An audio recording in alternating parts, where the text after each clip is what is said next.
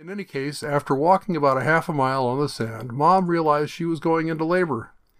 I'm assuming Dad found a phone booth and called his Uncle Henry McDowell, a medical doctor, and Uncle Henry suggested that they meet at Long Beach Memorial.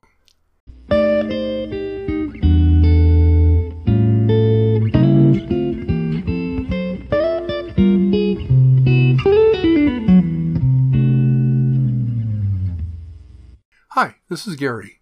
Welcome to Episode 5 of Tales of a Senior Geek, recorded on October 8th, 2020. Once again, this episode is late because, well, life. Don't worry, I'll get them out at approximately 1-week intervals. There's just a lot going on right now. I may have to take a few weeks off over the holidays, but I'll keep going as long as I can. And I will definitely start back up after the holidays.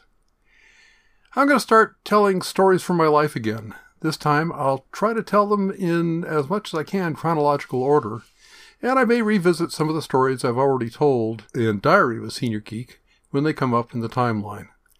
Basically, I'm bouncing the rough first draft of a memoir off of you folks. Don't you feel special? We'll start at the beginning. I was born on July 12, 1949, at Long Beach Memorial Hospital. As I understand it, I wasn't due until the 18th, and the story is that Mom and Dad decided to go grunion hunting on a nice Tuesday evening in mid-July. Grunion are small ocean fish that, for a few days each year, in early July or mid-July, surf onto the beach to lay their eggs, then try to make it back to the water to continue on with their lives. When the grunion are running, folks go down to the beach to either just watch them or grab them and throw them into a bucket for dinner. I don't know if this is allowed anymore. I did hear at one point you needed a fishing license to do that, but in 1949 it may have just been every man for himself. I don't think Mom and Dad were looking for dinner. I think it was just a good excuse to go to the beach. In any case, after walking about a half a mile on the sand, Mom realized she was going into labor. I'm assuming Dad found a phone booth and called his Uncle Henry McDowell, a medical doctor, and Uncle Henry suggested that they meet at Long Beach Memorial. Mom and Dad lived in Inglewood, California at the time, and it's likely that they were at some South Bay beach, Manhattan Beach, Redondo Beach, Hermosa Beach, I'm not sure. And I believe at the time Uncle Henry and Aunt Mildred lived farther south near the L.A.-Orange County border, maybe in Norwalk. So Long Beach Memorial would have been about halfway between them. So that's how I was born in Long Beach, but I've never actually lived in Long Beach. I did flunk out of Long Beach State, but that's a story for another time. This week, we'll read out of my journal. When asked if I was baptized as an infant, and where, in an entry dated July 18th, 1998, I said, quote, I was baptized at the First Presbyterian Church in Inglewood, California. It didn't stick. Unquote. On the next page, asked if I attended church as a young boy and what my earliest memories of church are. On January 20th, 1998, I wrote, quote, I went to Sunday school when I was very young. I enjoyed singing and playing games. I found the Bible lessons boring. When I got older, I started attending regular services with my folks. I still enjoyed the singing, but the sermon was always a bore. It never seemed to apply to me. Or the minister would spend 15 to 20 minutes belaboring the obvious. At least that's the way it seemed to me as a snot-nosed teenage boy. Then, when I was 16 or 17, I took a class from the minister and joined the church. As I got older, what I was being told in church became less and less believable. About then, in my late teens, I was reading a lot of science fiction, and there were some very interesting views of Christianity and religion in general in these books, along with some peeks into other religions than Christianity. I came to realize that it was unlikely that ministers, pastors, priests, and such knew much more about the existence of God or lack thereof than I did. Over the years, I developed the attitude that I don't know and I don't think you do either. So far, I haven't run across any convincing proof of the existence of God or lack thereof, so I'm keeping an open mind." Unquote. Now, I wrote this 22 years ago. Since then, if anybody asks, I just tell them I'm a seeker of truth. And if they press me, I use my line that I don't know and I don't think you do either. And most people are pretty much satisfied with that. On reflection, I think I was like 14 or 15, not 16 or 17, when I took the confirmation classes and joined the church, and then started attending services with the adults.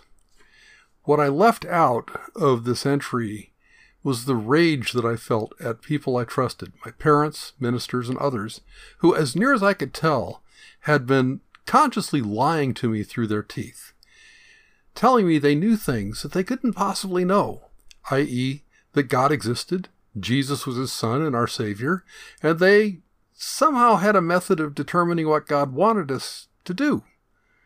And it became very clear to me that no, they didn't.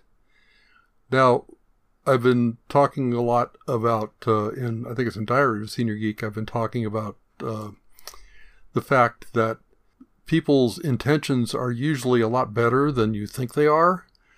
But at this point in my life, from, my late teens through most of my 40s, I saw this as a huge conspiracy. And it pissed me off. So I was still pretty pissed off 22 years ago when I wrote this entry in my journal. For a long time, I was militantly anti-organized religion, to the point where I damaged some relationships. Mom was devastated. I was convinced that many of the problems of the world would never have occurred if it had not been for religion. For instance, the Crusades, the Spanish Inquisition, and to tell you the truth, if it wasn't for the 3 different Abrahamic religions arguing over whose book is more accurate, the mess we have in the Middle East might not be quite as bad as it is now. And I digress again. I've calmed down considerably since then. Just don't tell me that since your particular book says that you can't do something, that nobody else can do it, especially when your book barely even mentions the activity you're getting so hot and bothered about. I suspect you know what I'm talking about. Save your own soul, let others worry about saving theirs. Let's put a pin in that. I may have a lot more to say about this in Diary of a Senior Geek, which is the political podcast, in the coming weeks. Tales is supposed to be more of a storytelling podcast, and I'll do my best to keep religion and politics out of it. But I'm telling stories of my life, and religion and politics are definitely part of my life.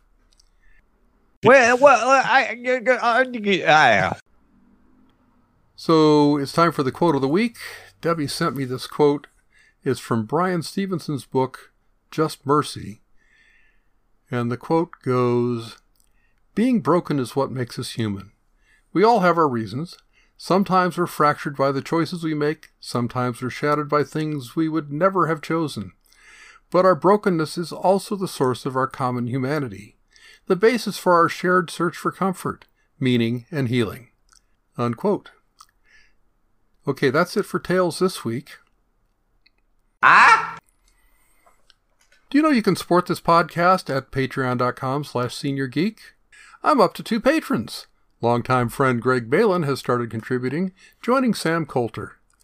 If only 8 more of you pledge $2 or more, and more is always good, through the end of the month, it'll unlock the first 2 unedited takes of my first podcast episode for patrons only. Such a deal for you, so embarrassing for me. Mics and mixers and editing software aren't cheap, as I've said many times before, and I can use all the help I can get, because there's a very good chance I'm going to be laid off between now and the end of the year. The Patreon link is in the show notes. If you can't pledge, I fully understand. Just tell everyone you know how great this podcast is, and rate it 5 stars in whatever app you use to listen to it, especially if you listen to it in Apple's podcast app on an iOS device. You have no idea how much that helps. That's it for this week. Wash your hands and don't share your air. Wear a face mask and social distance when you're out and about. Be kind. Black Lives Matter. Send me feedback. Please send me feedback at seniorgeek49@gmail.com. Remember, this is a companion podcast to Diary of a Senior Geek, also available on Spotify or at anchor.fm/Gary-Fisher. From Tales of a Senior Geek, this is Gary Fisher. See you next week. Ish.